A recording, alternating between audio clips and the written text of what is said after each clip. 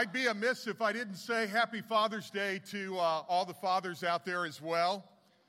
What a great day this is, and a great day to come and worship our true Heavenly Father. The title of the message is From One Father to Another.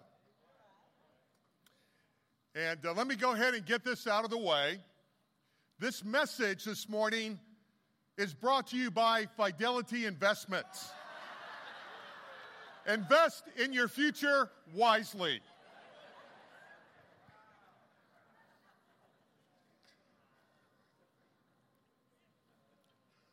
I have to say, this is one of those times of year when you look out and you realize the people that are here this morning really love God because you gave so much for the missions contribution, you can't vacation anywhere but Dallas.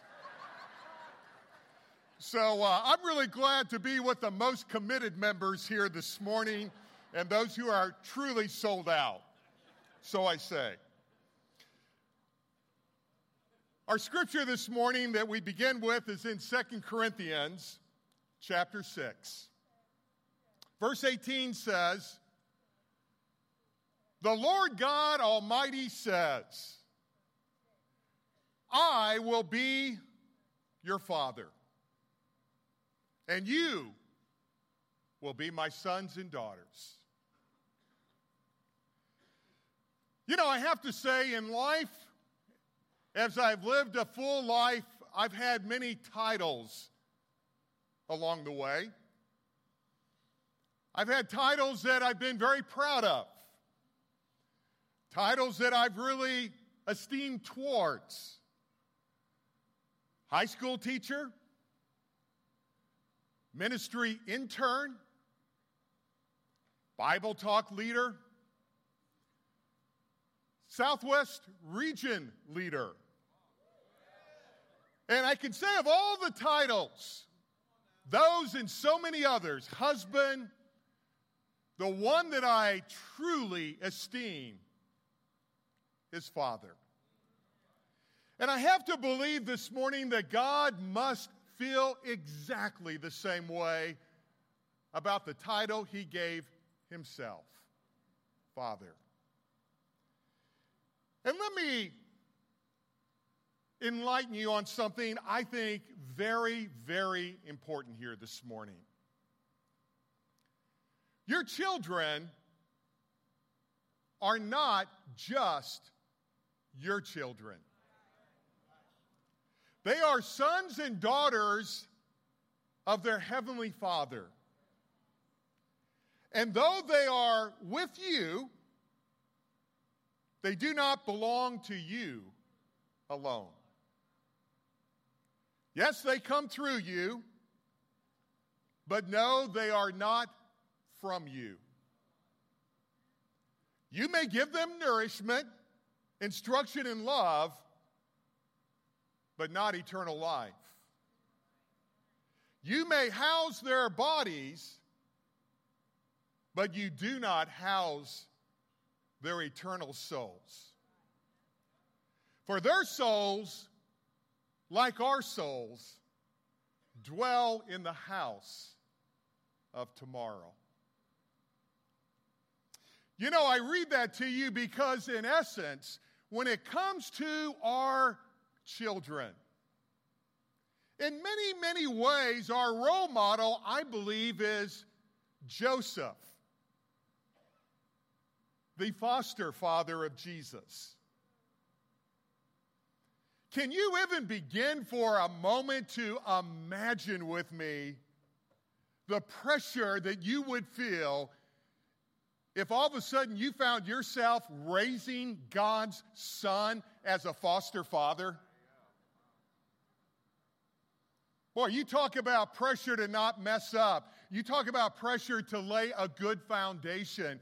And yet, in many ways, I think what I really want to impress on you here this morning is that one of the greatest privileges by far that we will ever have, if not the greatest, is to be a foster father, a foster mother to our children someday.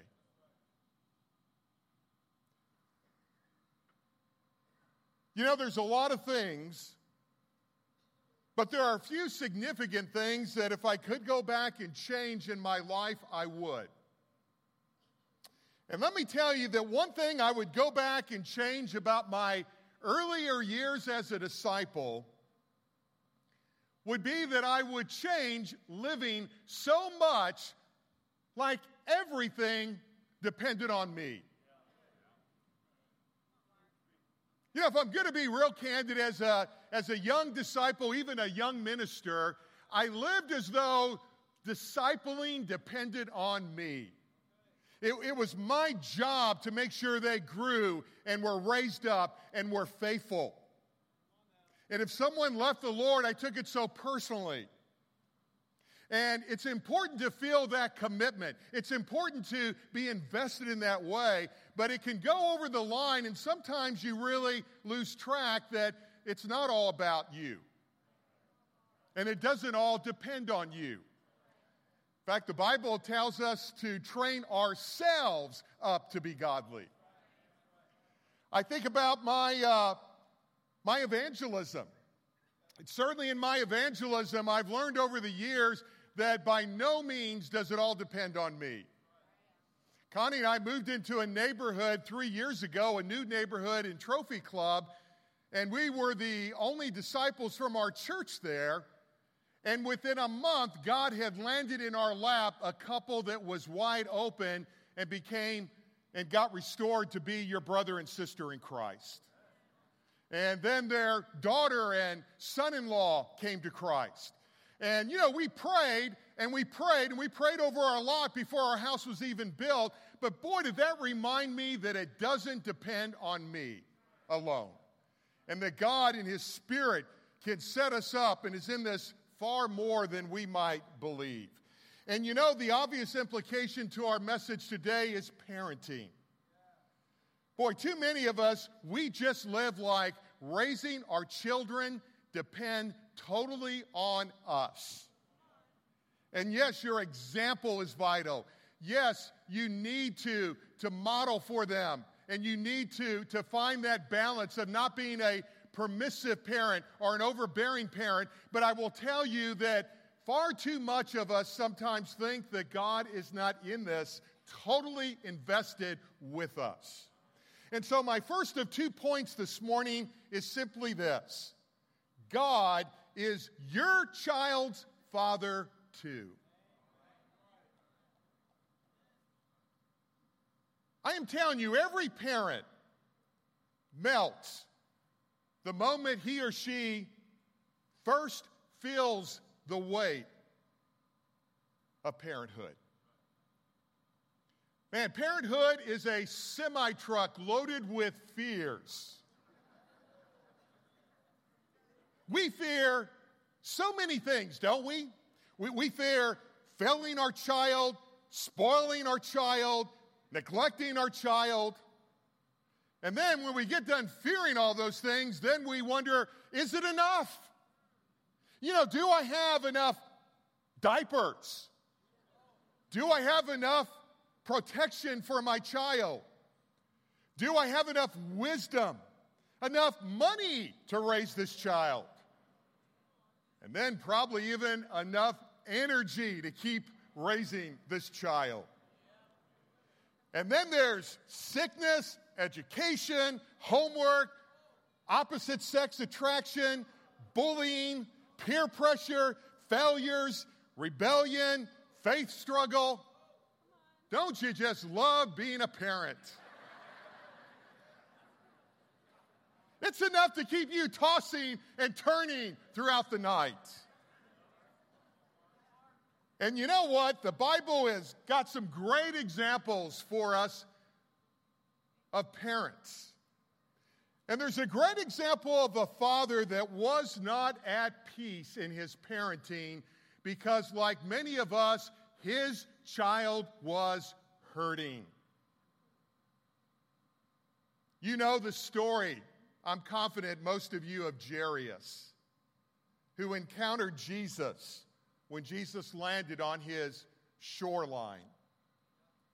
And we read about Jairus not at peace. In Luke chapter 8 and verse 40, a great earthly father for us to imitate. In Luke 8 and verse 40, it says, "Now when Jesus returned, a crowd welcomed him, for they were all expecting him. Then a man named Jairus, a ruler of the synagogue, came and fell at Jesus' feet, pleading with him to come to his house, because his only daughter, a girl of about 12, was dying." Jairus, a Capernaum community leader, the leader of the local synagogue. In Jesus' day, just so you understand, this man would be the mayor. He would be the highest ranking professor in that community, teacher. And he would certainly be the best known citizen of Capernaum. He's all those things rolled into one. He has all those titles, if you will, rolled into one. And yet the greatest title he wears is the title of father. The father of a 12-year-old who the prognosis is looking anything but good for her health and her recovery. When Jairus approaches Jesus, he's like many of us at many times in our life, a hurting father, a hurting mother, desperately pleading for the life of his child. The Jairus we see in this story is not the clear-sighted, I got everything all together, nicely groomed civic leader. He's a desperate man, absolutely begging for a gift. Falling at Jesus' feet, we read Mark's account in Mark 5, verse 23, where he records, he begged Jesus, saying again and again, "My daughter is dying. Please come and put your hands on her so she will be healed and will live." Notice he doesn't bother to barter with Jesus. You do me a favor, and I'll take care of this in your life. He doesn't negotiate with Jesus. He doesn't try to handle some of Jesus' problems if Jesus will just handle this huge problem he has. He doesn't even make excuses. He doesn't come up to Jesus as he falls on his knees and he says, "Jesus, normally as a leader here, I've got my life pretty much together, but right now there's some stuff going on with the family." Man, he doesn't do any of those things. He just pleads. You know, there are times in your life, in mine, when everything we have to offer is absolutely nothing in comparison to what we want to receive. Jairus right now is in such a point. Really, what can a father offer in exchange for the life of their child? So there are no games here. There's no haggling. There's no concealments. The situation is starkly simple. Jairus' daughter is dying, and he has only one prayer, one moment where Jesus is passing by, God in the flesh. He doesn't offer, if you will, up the Hail Mary. He offers up the Hail Jesus. Even better. And so Jairus asks for help, and Jesus, who loves the honest, vulnerable heart, notice this, responds immediately, stops what he's doing, and goes to where the child is. And God, who knows what it's like to lose a child, empowers his Son to rectify that situation. My first point is simply, don't ever forget that God is your child's father too. If you remember nothing else from this sermon, you need to remember that. Because as we focus on and emphasize Jesus in our world today and in our fellowship, we can lessen our focus that God, the Father himself, is the father to our child. I mean, why that is so important is think of it in these terms. What parent emotion has our Heavenly Father not felt? Are you right now separated from your child in life? God was too. Is someone mistreating your child? Well, they mocked and bullied his. Is someone taking advantage of your child? Well, the Son of God was set up by false testimony and betrayed by a greedy follower. Are you forced to watch your child suffer? Well, God watched his child suffer deeply, more deeply than we could ever imagine. So does this God just shrug his shoulders when we're hurting, when our child is hurting, and say, well, that's just life. This is the way it's going to be. The world is evil. I am telling you, nothing could be further from the truth. Because God is our child's father too. And if there's one title above any title that God could have taken, he took upon himself the title of Father. I mean, think about it this way. He doesn't call himself curator. He doesn't call himself manager. He doesn't refer to himself as overseer. Those titles can be cold. They can be indifferent. God's role, you see, is not a job. It's a relationship. He's not some hired hand running a universe that on a whim he created, and your child is an afterthought. So God chooses a relationship title that you and I can identify with. Now that you understand his heart, when your child is in pain, let's go to point number 2. And that is, give your child back to God. Many of us, we need right now to decide, understanding this, that it's time we just give our child back to God. Let me make that practical for you. What does it mean to give your child over to God?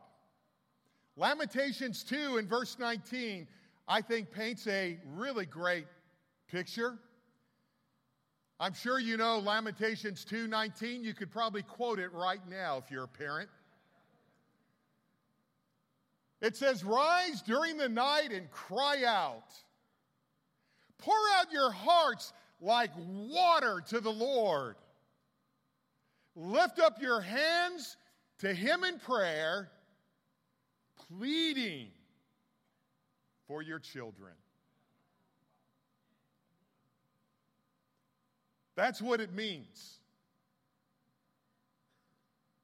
to give your child back to God. That is exactly what Jairus did when Jesus landed at his doorstep.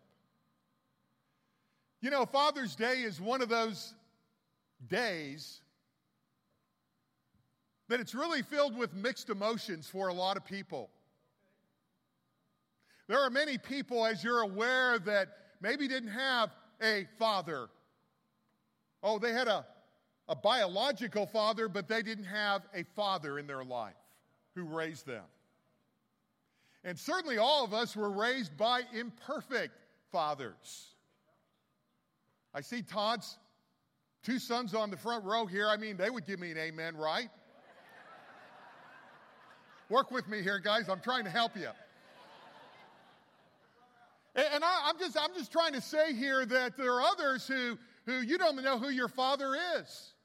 And I love the scripture where it says that God is a father to the fatherless. So we all have a father this Father's Day, and we're rightly here honoring him. But I got to tell you, and many of you can relate, as someone who 3 years ago lost my father after 90 years. Wow, how blessed was I. An incredible father. I look at a day like today and I'm just filled with emotions because I would so love to pick up the phone and just hear his broken Italian English voice and feel his love through that phone.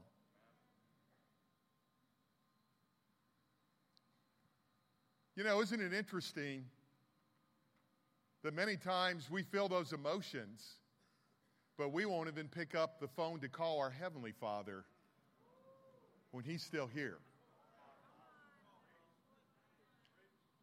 You tossing and turning in the night in parenthood? Yeah, you're tossing and turning because God is not letting you sleep because you need to be pouring out your heart like water before Him, pleading for your child.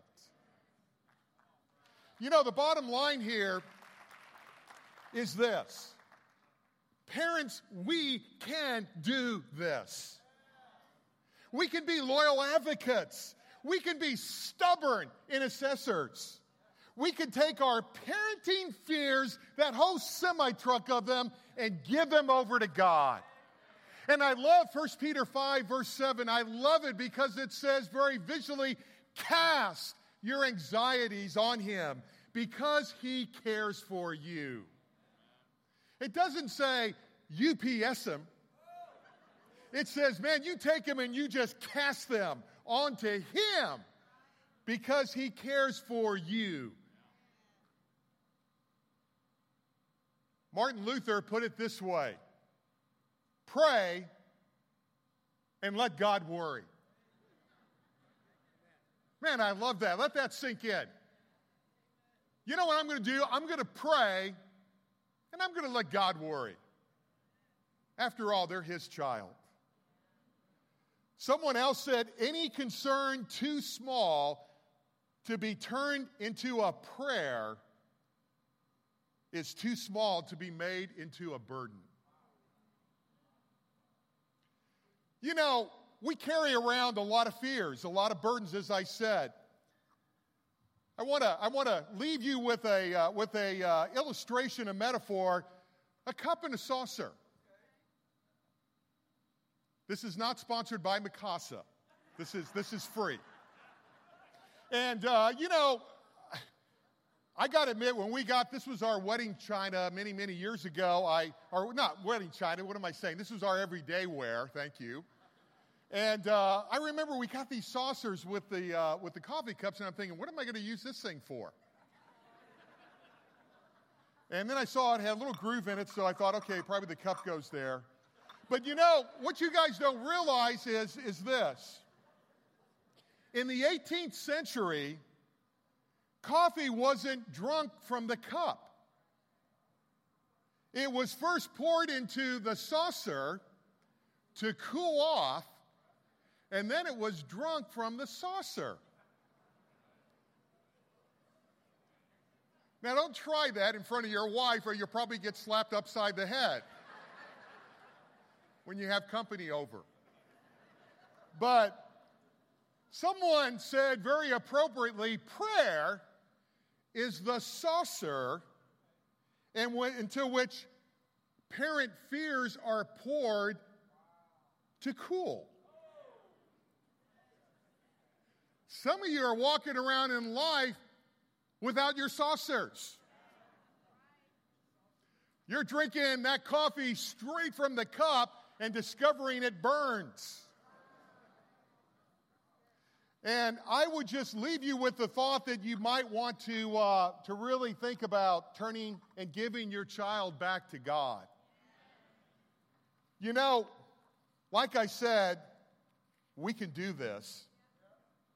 And in your struggle with prayer, and I know many of us struggle with prayer, I've got just the guy for you. He's another father. He's the father that we read about in the Gospels. You know, there's all kinds of fathers that run onto the pages of the Gospel. And I want to give you another father. He's the father of the epileptic boy. Don't worry, he's not some prayer warrior or some callous knee apostle. He's not too holy to remind us of how far we need to go in prayer. He's just the opposite. He's a fellow, imperfect, almost believer. A parent with a sick son like Jairus who's in desperate need of a miracle. You'll be encouraged to know the Father's prayer isn't much, but the answer sure is. And the result reminds us the power is not in the prayer, it is in the one who hears it. He too prayed out of desperation. Ever since this boy was young, the demon had thrown him into fires and water. He couldn't even leave his son alone for 24 hours, let alone 5 minutes. Others' dads would watch their child grow and mature. He could only watch his child suffer. Others were teaching their sons an occupation. He was trying to keep his son alive. In Mark chapter 9 and verse 22, it says that this father says to Jesus, if you can do anything for him, please have pity on us and help us. Listen to that prayer. I mean, after all, doesn't it sound courageous? Doesn't it sound confident? Doesn't it sound strong?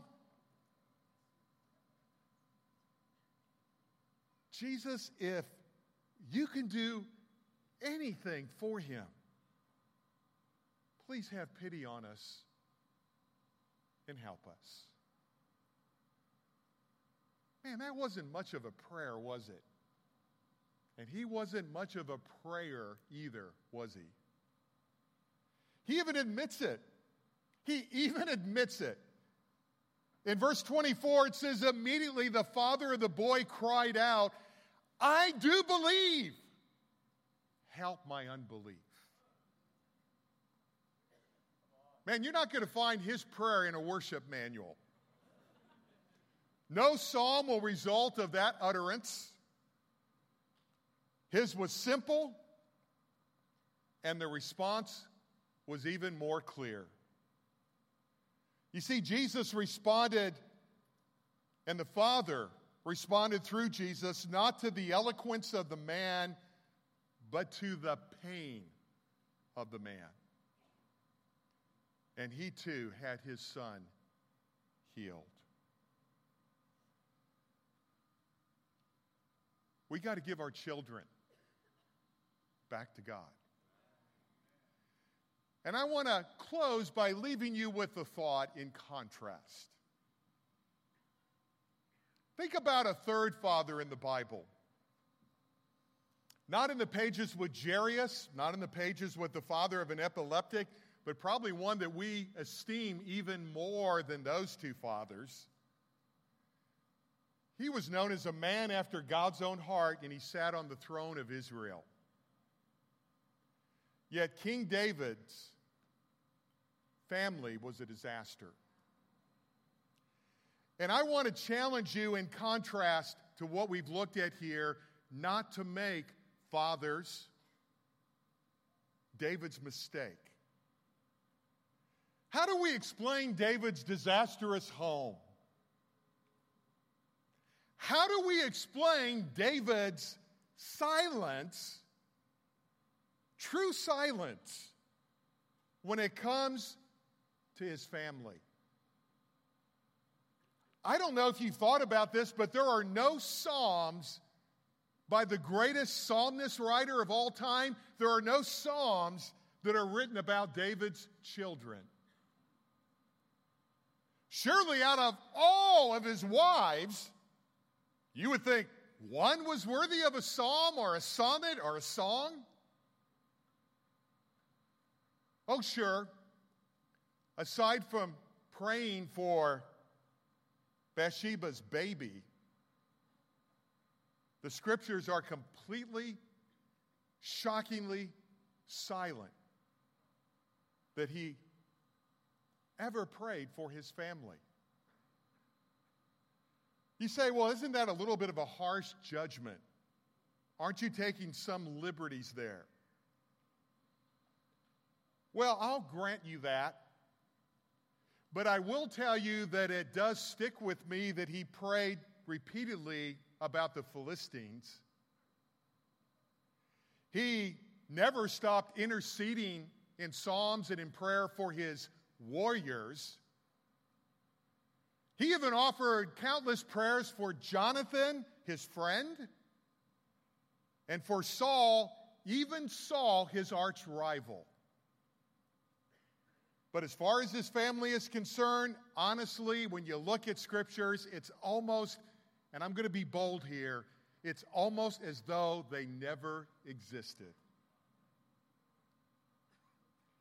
And I just really wonder what father or what mother we may be more like when it comes before the throne of God. Was David too busy to notice them? Maybe. I mean, he had a city to settle. He had a kingdom to run and to build. We're pretty busy these days settling our matters and building our kingdoms too. Was he too important to care for them? Well, he certainly might have had an attitude, let the wives raise the kids. I'm going to lead the nation. I uniquely alone can do that role. Or maybe, just maybe, he was too guilty to shepherd them. After all, how could David, who had seduced Bathsheba, intoxicated and murdered Uriah, correct his sons, his own sons, when they, yes, raped and, yes, murdered? The nut doesn't fall very far from the tree, does it? Too busy? Too important? Too guilty? And for David, sadly, too late. A dozen exits too late. But if you're hearing the Spirit this morning, it's not too late for you. Your home cannot be an afterthought. Because foster father, foster mother, that's God's child you're raising. It's a giant-sized privilege. And it should be your towering priority. Don't make David's tragic mistake neglecting your children and think everything's going to turn out fine. Look at me. My parents raised me this way, and I'm a believer and a disciple today. Don't ever kid yourself with Satan's lie. In Proverbs 14, verse 28, It says, those who fear the Lord are secure. He will be a refuge for their children. Man, that's how I want to parent. I want to have enough respect, enough trust, enough dependence on God that I have a healthy respect. That's what it means to fear the Lord, to respect the Lord. And those who respect the Lord, they're secure. Are you secure at this hour in your parenting? Because those who are going to be a refuge. He's going to be a refuge, it says, for their children. You know, a refuge is synonymous with sanctuary. It's synonymous with shelter, with protection, with a place of safety. All those are found in the thesaurus under refuge. Isn't that the home you want to be a part of? Isn't that the harbor that you want to raise your children in? Parents, never forget, God is your child's father too. And let us be totally committed. And maybe, fathers, let us even man up and step forward today on Father's Day and say, this is where it stops. This is where I stop running my kingdom, having my earthly priorities, and not turning my children over to God. I am so grateful that we are raised in an environment where a tribe, a village can raise our children. But understand, nothing takes the place of a godly father and a godly mother in their life. Let us pray as we now thank God for the communion that will remind us that we've been adopted as sons and daughters.